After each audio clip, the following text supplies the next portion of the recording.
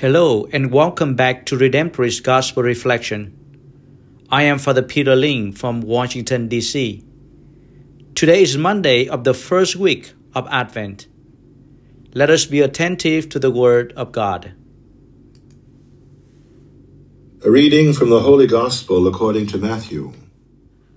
When Jesus entered Capernaum, a centurion approached him and appealed to him, saying, "Lord, my servant is lying at home paralyzed, suffering dreadfully." He said to him, "I will come and cure him." The centurion said in reply, "Lord, I am not worthy to have you enter under my roof. Only say the word, and my servant will be healed. For I too am a man subject to authority, with soldiers subject to me. And I say to one, 'Go,' and he goes, and to another, 'Come here,' and he comes. And to my slave, 'Do this,' and he does it." When Jesus heard this, he was amazed, and said to those following him, "Amen, I say to you, in no one in Israel have I found such faith. I say to you, many will come from the east and the west, and will recline with Abraham, Isaac, and Jacob at the banquet in the kingdom of heaven." The Gospel of the Lord. Pray to you, Lord Jesus Christ. Lord, I am not worthy to have you enter under my roof, but only say the word, and my soul will be healed. Dear brothers and sisters, by these words we pray every time before receiving the Holy Communion. Why these words are so important that the Church put them in the liturgy of the Eucharist, one of the most important parts of the whole Roman Rite. These words was taken from today's Gospel, and they are actually the words of the centurion, who is not a traditional Jewish, but had deep humility before Jesus. His humility made him become great in faith.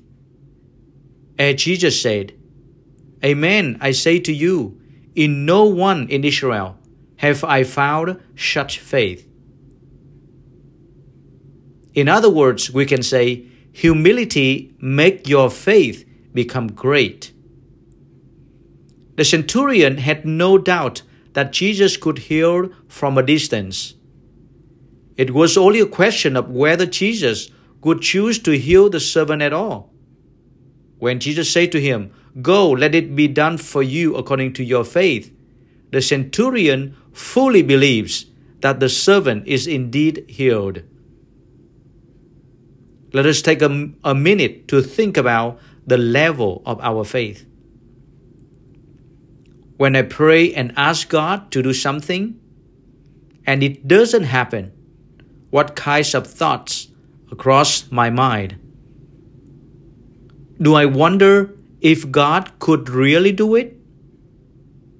Do I believe that God could, and wonder why God wouldn't, and decide that it's more or less because of my own sinfulness?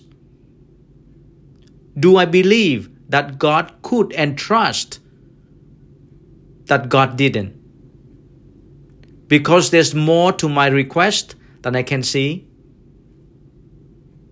Don't answer too quickly, my brothers and sisters. Talk to the Lord about it, and then you will see the level of our own faith. If we pray to God with a strong faith but deep humility, the first thing will happen to us is a peace, a serene peace in our heart. Wish that anytime we pray these words, "Lord, I am not worthy to have you enter under my roof," only say the word, and my soul will be healed. We will have same humility as this centurion did. And with a strong faith, we will see what will happen to us. May God bless us a blessed Advent with faith and humility of God, who became man and live among us.